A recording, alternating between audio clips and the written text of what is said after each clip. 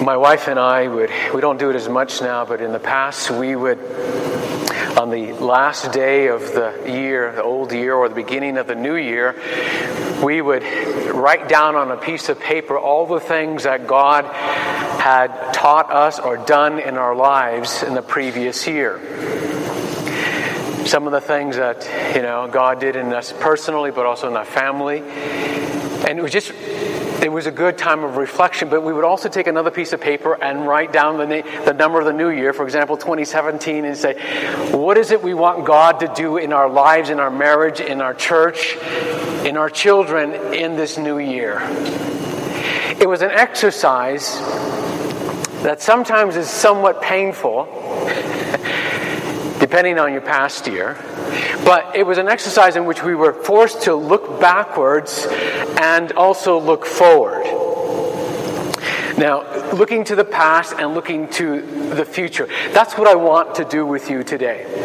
I want us to look backwards and I want us to look forward. I want to look to the past. I want to look to the future. But I want to do it through the Lord's Supper. Because as you think about the Lord's Supper, well, let me ask you this. When we celebrate the Lord's Supper, when the bread and the cup is being distributed, where does your mind go, honestly? Do you begin to think about the football game? Do you think about the things you have to do this afternoon? Do you think about your work week that's coming up? Where does your mind go? My concern for us is that when we come to the Lord's table, that we should be considering its meaning, its significance. And part of its significance, as we look at its multiple dimensions, there's a part in which we look backwards. We look to the past. But we'll see in verse 26 of this chapter, there's a part that forces us to look to the future. And that's what I want us to do this morning. I just thought of it is how appropriate that on this first day of 2017, as we reflect on the past and think about what God has in store for us in the future, that we celebrate the Lord's Supper and how good it is to think about what Jesus has done for us in the past, in His death for us, but also what He's going to do in the future when He returns. Oh, this is really exciting. And I was listening and reading Dr. Sinclair Ferguson, and so this outline that I'm giving to you today is his outline, so I give him credit, and I think it's a helpful way of looking at this verse 26. And he talks about how in this verse, what we see is we look at the significance of the Lord's Supper. We see a proclamation, an anticipation, and a repetition. It's a great way of remembering. So when you think about the Lord's Supper, what we do this morning, what we do every month, as you take the bread, as you take the cup, as you give it to someone else, I want you to be thinking proclamation, anticipation, repetition. Don't let your mind wander somewhere else where it ought not to be. I know that's hard. So think with me. What does it mean, the significance of the Lord's Supper as proclamation? Now, let me just step back for a moment. Paul is addressing the church in Corinth, and it's a church that's filled with troubles, right? The part that Jeff read earlier in this chapter. What was going on? I mean, the church in Corinth has all kinds of division, all kinds of infighting, and when it came to the Lord's Supper, they really made a mess of it. All right? People were going hungry. They were having, some people were coming. They weren't getting any food in this meal. All right? People were getting drunk. People were being despised and humiliated. And Paul says, no, you cannot be doing this. So he has to take them back to the teaching of the Lord with regard to the table of the Lord. And that's what he's doing. And so he says in verses 24 and 25, when he recalls Jesus' words of institution, he says that we're to remember. He says, do this in remembrance of me, right? He says, we're to remember the past. Remember what? That Jesus gave his body at the cross. We're to remember that Jesus shed his blood at the cross of Calvary. So when we eat the bread and drink the cup, we are to remember his death, something that happened in the past. And on another occasion, not today, I'll dig in a little deeper on what it means to remember. All right? Because I think there's a little bit of confusion about that. But right now, and for today, think about this. That as we remember his death in the past, Paul says in verse 26 that we are actually doing something actively, presently, and that is we're proclaiming. We're proclaiming. As we remember something that happened in the past, in the present, we are proclaiming his death. Now, don't you find that interesting in verse 26? And he says that. For as often as you eat this bread and drink this cup, you proclaim the Lord's death. Now, that word proclaim is a word that Paul customarily uses with the proclamation of the gospel. And it means simply to declare, to announce. So here we are. We distribute the bread and the cup. And when we do, we are announcing, we are declaring, we are heralding the gospel. All right? In a sense, we're heralding the gospel itself. Now, you know that when we celebrate the Lord's Supper, we never do it apart from the preaching of the Word. So you have the Word preached, and now attached to it in God's condescending love and mercy, he says, I'm going to give you a sign, because sometimes we need signs, don't we not? We need outward forms, we need visible things, because our trust in the Lord is weak and it needs to be strengthened. And he says, here's a sign. I'm going to attach to the preached Word this dramatized gospel in the bread and in the cup. That's a kindness of God. So Paul's point in telling us is in the Lord's Supper, the gospel is dramatized for us.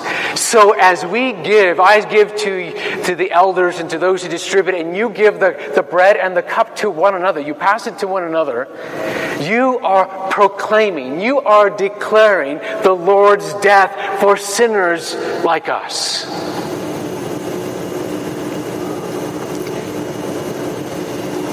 Now, generally when we talk about death, it's like a funeral experience, right? But the Lord's Supper is not a funeral. All right? Is that clear? We've all been to funerals.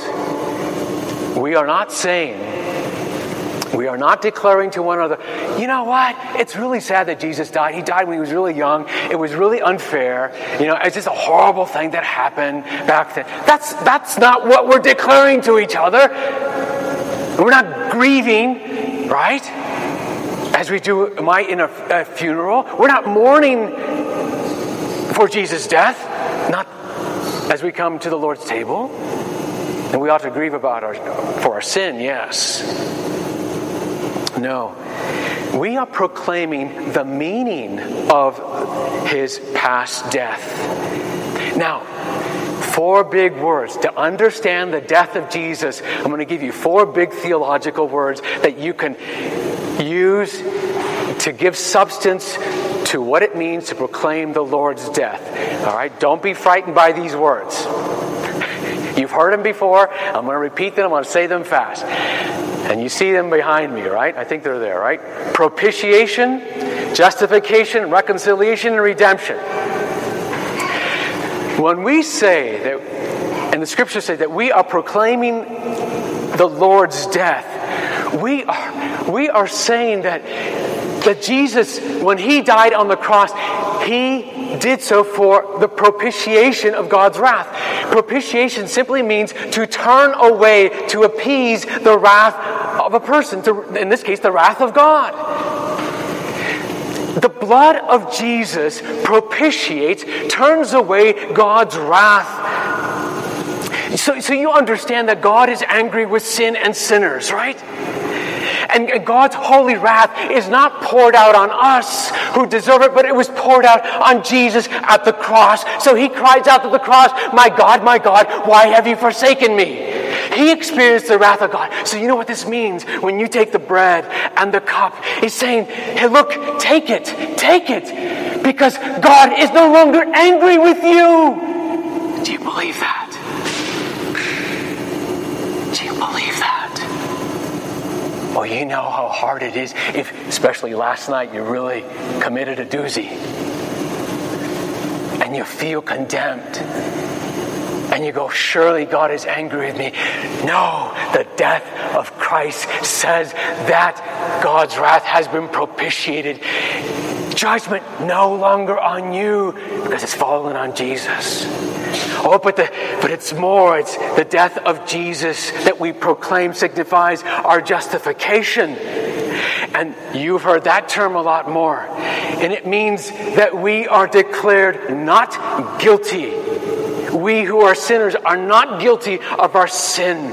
We are declared to be righteous in a right standing with God. Why? Because Jesus took upon himself our guilt as he bore our sin at the cross.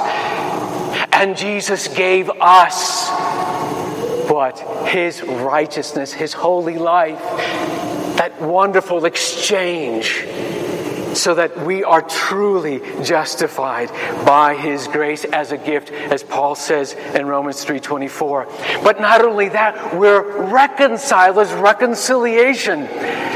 His death, as Paul says in Colossians, his death on the cross and his shedding of blood on the cross was what made peace between us and God. In Colossians 1:21 says, and you who were once alienated and hostile in mind, doing evil deeds, he has now reconciled in his body of flesh by his death. Do you know, intellectually, we get it, don't we? I understand that I'm reconciled to God. But you know what I need pressed into my soul after I sin? Not only that God's not angry with me, just simply not angry with me, but that God loves me and he's for me and he wants to be with me. Do you understand that God saying in here, there is peace. He's, I delight in you. Do you believe that?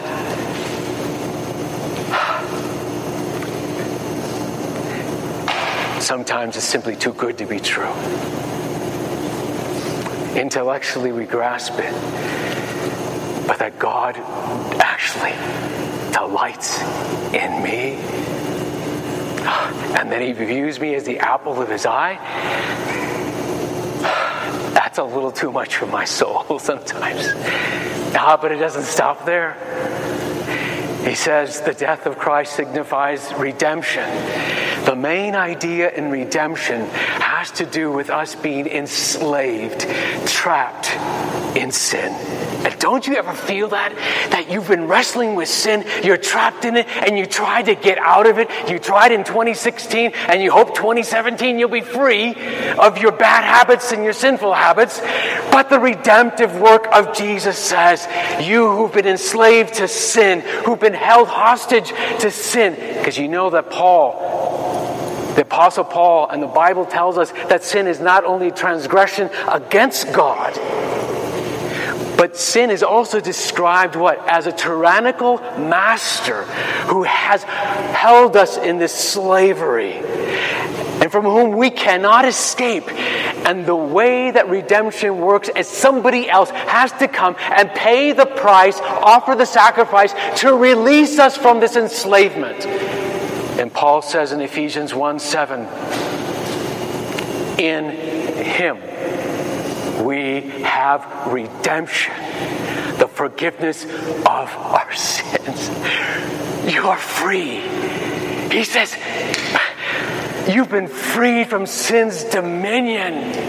Now, take all that, the meaning of the death of Jesus that we proclaim as we distribute the bread and the cup. You see, brothers and sisters, this is not something for you not to think about. You've got to think about this. There is one exception. If you don't sin anymore. So let him who is without sin not think about this. I'll see you in glory, because I expect that's where you're going next. Can I encourage you to do something today as we celebrate the Lord's table? as you take the bread and give it to the person next to you, as you take the tray of juice and wine and give it to the person next to you, will you speak? Will you not be quiet, but rather speak this? As you take the bread, say, the body of Christ given for you. As you take the cup, say, the blood of Christ shed for you. Do you understand what privilege that is as you minister to one another, as we commune with Jesus, but commune with one another? That you can say to the other person, you know what Jesus has done for you? You who believe, He has made you right with God. He's no longer angry with you. He sees you as precious in His sight. He loves you. You are His delight. He has freed you from sin. He's yours. Take Him. Take Him.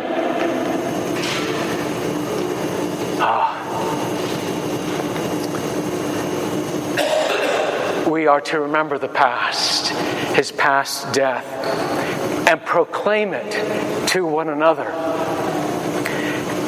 But there's a future element. It leads us to the second point of anticipation. Paul writes in verse 26, you proclaim the Lord's death until He comes. Until He comes. So we're to think about His second coming. And how appropriate, right? As Advent, we celebrated His first coming. And now we're pushed to think about His second coming.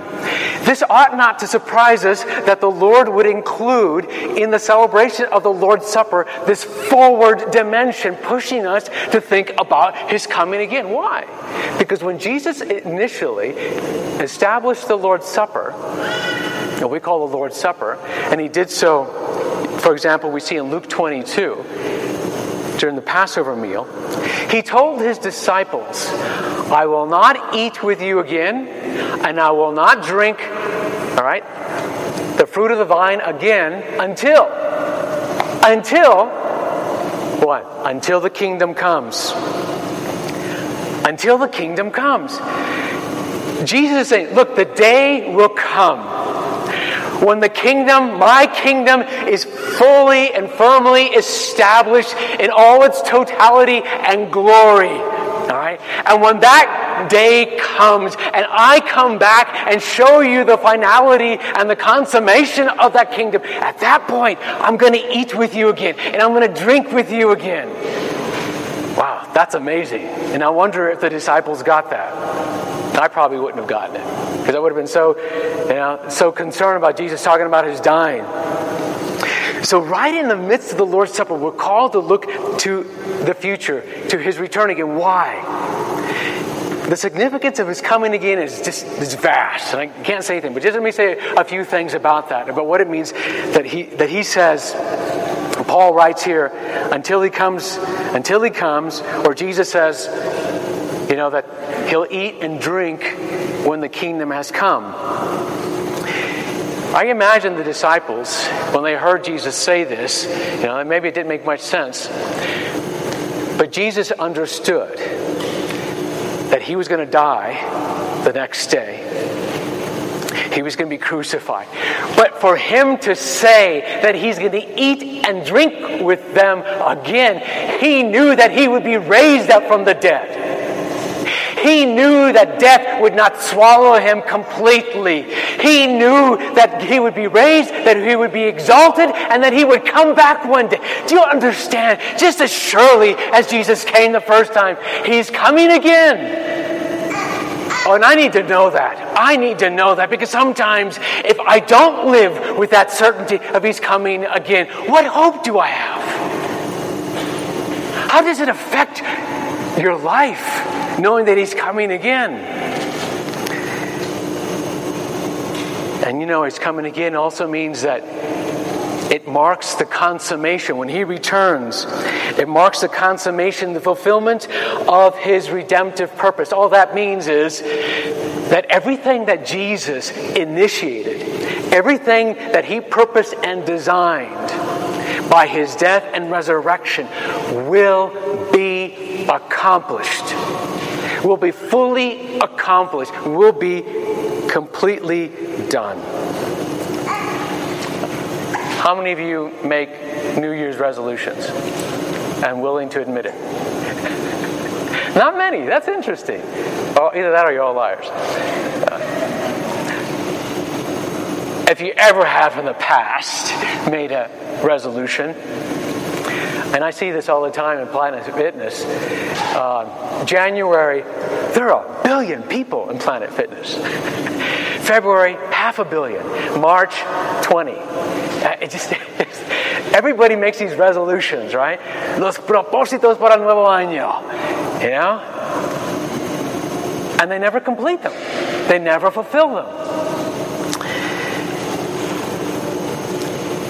In Spain, in Malaga, Spain, let me show you, if you go to the next slide, there's a cathedral there called Nuestra Señora de la Encarnación, Our Lady of Incarnation. And this cathedral was constructed, they commenced the construction in 1528, and they stopped the construction in 1782, so over 250 years.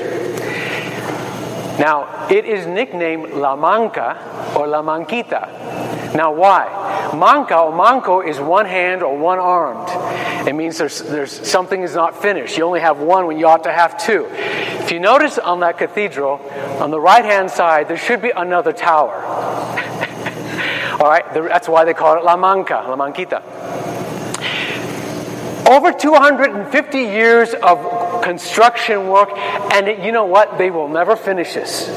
It will never, ever be finished. It will always remain like this. But not so the work of Jesus. Not so the work of Jesus. And that phrase that Paul gives us in verse 26, until he comes, is teaching us and pressing upon us that what Jesus commenced in his life, but also what he endured at the cross, the experience of the travail of his soul, his dying at the cross, that the purpose of his death and the suffering, it will not be in vain. In other words, what Jesus has started, he will complete in your life. And do you need to know that? Do you need to know that, child of God? Yes, you do. Oh, how we need to be filled with this hope that what God has started in us, he will complete. He will not fall short in what he's done. Is he going to make you and conform you to the image of the Son? Of course he is. Is he going to fail in that? No, he won't. Will one day you be holy? Yes, you will. Will one day you be perfectly transformed? Yes, you will. Yes, you will. He will finish what he has begun. He will not be frustrated. You will not be called La Manca or El Manco. You know, one of the things that Paul makes very clear in Ephesians 5, 25 to 27, and husbands, you've read this many times, when Paul says to you husbands, to me, love your wife like Christ loved the church. How he gave himself up for the church. Do you remember the rest of that? Paul is telling us there in Ephesians 5 that his death, his giving himself up at the cross, had a purpose that's not going to be frustrated. And that purpose is that he might sanctify her, having cleansed her by the washing of water with the word, so that he might present the church to himself in splendor, without spot or wrinkle or any such thing, that she might be holy and without blemish. The phrase, until he comes, means that you and I, who have been saved not just as an individual, but saved to be a part of a church, a bride, that Jesus is working in us by his Spirit and his Word, and that one day, this work of making us beautiful will be completed. The day, think about this, brothers and sisters. The day will come when you and I will not struggle with sin anymore. You know what? The day will come when you won't want to sin anymore. Will you even recognize yourself? Will you recognize who you are without any sin, any desire of sin, but perfectly holy and glorious and beautiful and transfigured by the glory of God. I can't even imagine what I'll be like. And the day's coming. The day's coming. And as we take the bread and the cup, we are to remember not only what He's done for us in the past and the truth of His death, but how He's going to finish that which He's begun at the cross. And He's going to come back gloriously and majestically, because then we will be gloriously, beautifully transformed. We will be as He is, see Him face to face. So that's why John writes in Revelation 19:6-9, he says, Alleluia. For the Lord our God, the Almighty, reigns. Let us rejoice and exult and give Him the glory. For the marriage of the Lamb has come, and His bride has made herself ready. It was granted her to clothe herself with fine linen, bright and pure. For the fine linen is the righteous deeds of the saints. Blessed are those who are invited to the marriage supper of the Lamb. When the day comes, there'll be no more Lord's Supper celebrations. What we do here is simply a rehearsal. How many of you got married? You have a wedding rehearsal? Some of you did. Some of us wanted to, but we couldn't because of a hurricane, in my case. But some of you have a wedding rehearsal. But the day or two later, you have the wedding. Let me ask you, do you keep on wanting to have the rehearsal after the wedding? No. There's no more need for the rehearsal. Because now, there's no more need when you see Jesus face to face. There's no more need for this. Because these are signs and emblems that point to the reality of having communion with Jesus. Then the day will come, you'll see Him face to face. And no, there will be no more Lord's Supper table. There'll be a marriage supper. The marriage supper with Jesus and His bride, the church. But we're not there yet, are we? They're not there yet. And so, this last point, repetition. The repetition of the Lord's Supper, because we're not yet there. Because Jesus has not yet come back. So, the beginning of verse 26, it says, For as often as you eat this bread and drink this cup, as often as you eat and drink. So it's talking about something that we do continuously, that we do repeatedly. It doesn't tell us how often, and there have been a lot of debates about how often one ought to celebrate the Lord's Supper. But we know this. It should be celebrated continuously until Jesus receives us to Himself. And it's a reminder to you and to me that we still struggle with sin, that we still live in a fallen world, that we're not yet home.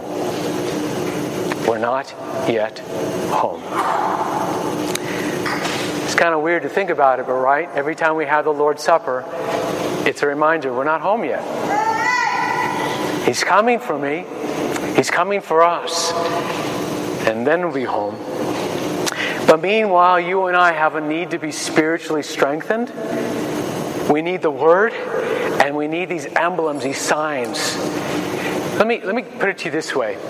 My grandson, when he gets a little older, he'll come to my lap, hopefully, and he won't be afraid of me. And he'll say, Abuelo, do you love me?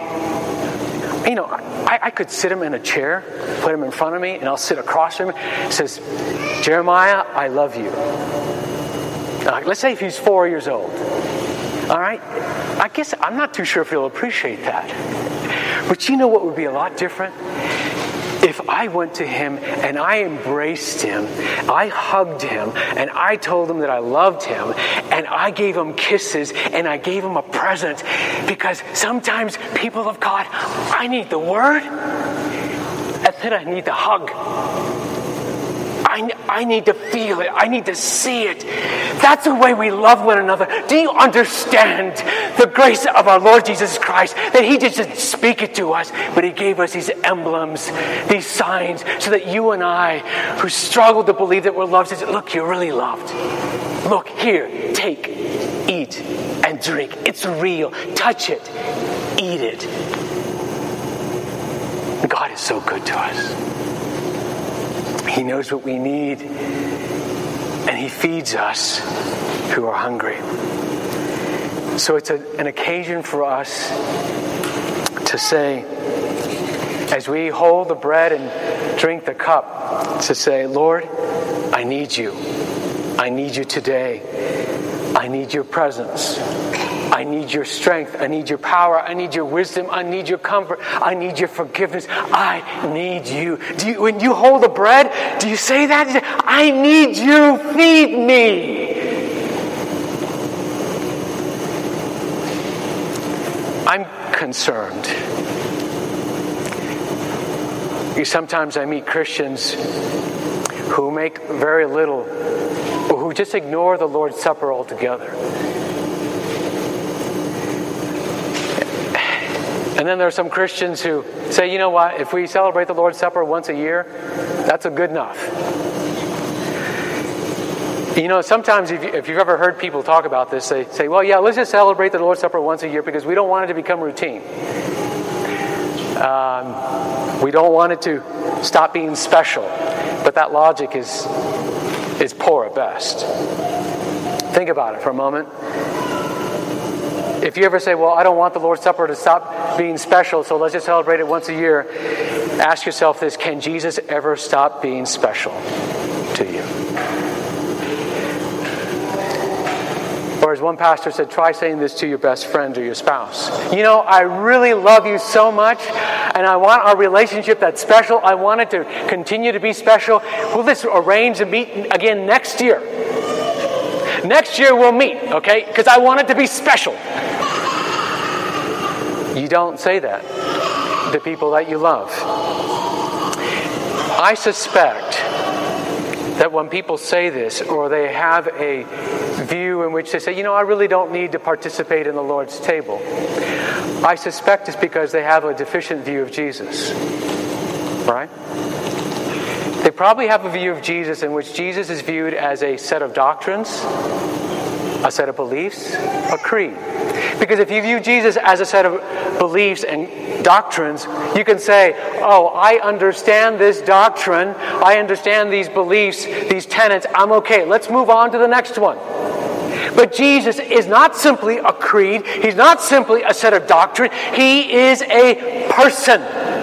He is a person, a crucified, risen, exalted to the right hand of God, a returning person with whom we have communion. Is that true for you? Is that how you think about Jesus? I need the Word preached. I need the Word dramatized. And so do you. Because I get easily distracted. Because I sin. And the hardest thing in my life is to get out of the guilt and shame of my sin. And I need to be reminded and remember His death. And He's coming back to finish what He started.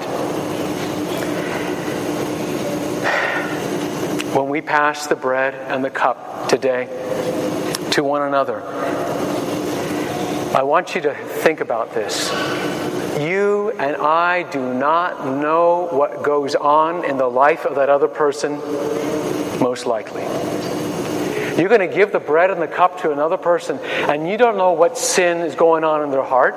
You don't know how they're struggling in their lives. You don't know what shame they're trying to get out from under. You don't know what guilt is burdening their soul. You don't know any of that. But you know this, that there's sin in their lives. This you know, that is true, and you know they need Jesus. And so you give the bread, you give the cup. And imagine the person that is receiving the bread and the cup from you. Imagine the person saying to you as they reach out their hands to take the tray of bread and the cup of wine, saying to you, tell me about Jesus. Tell me what Jesus has done for me. Tell me because I'm struggling with sin. Tell me it's going to be okay. Tell me it is well with my soul. Please tell me.